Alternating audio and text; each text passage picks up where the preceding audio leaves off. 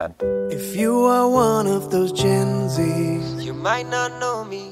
Just go and ask your daddy. Don't forget us because of T20. In the 90s, we were the OGs. We were the OGs on your CRTs. We were the OGs. Chasing big runs, beating the Aussies, bowling long spells in Sharjah ki garmi. We were the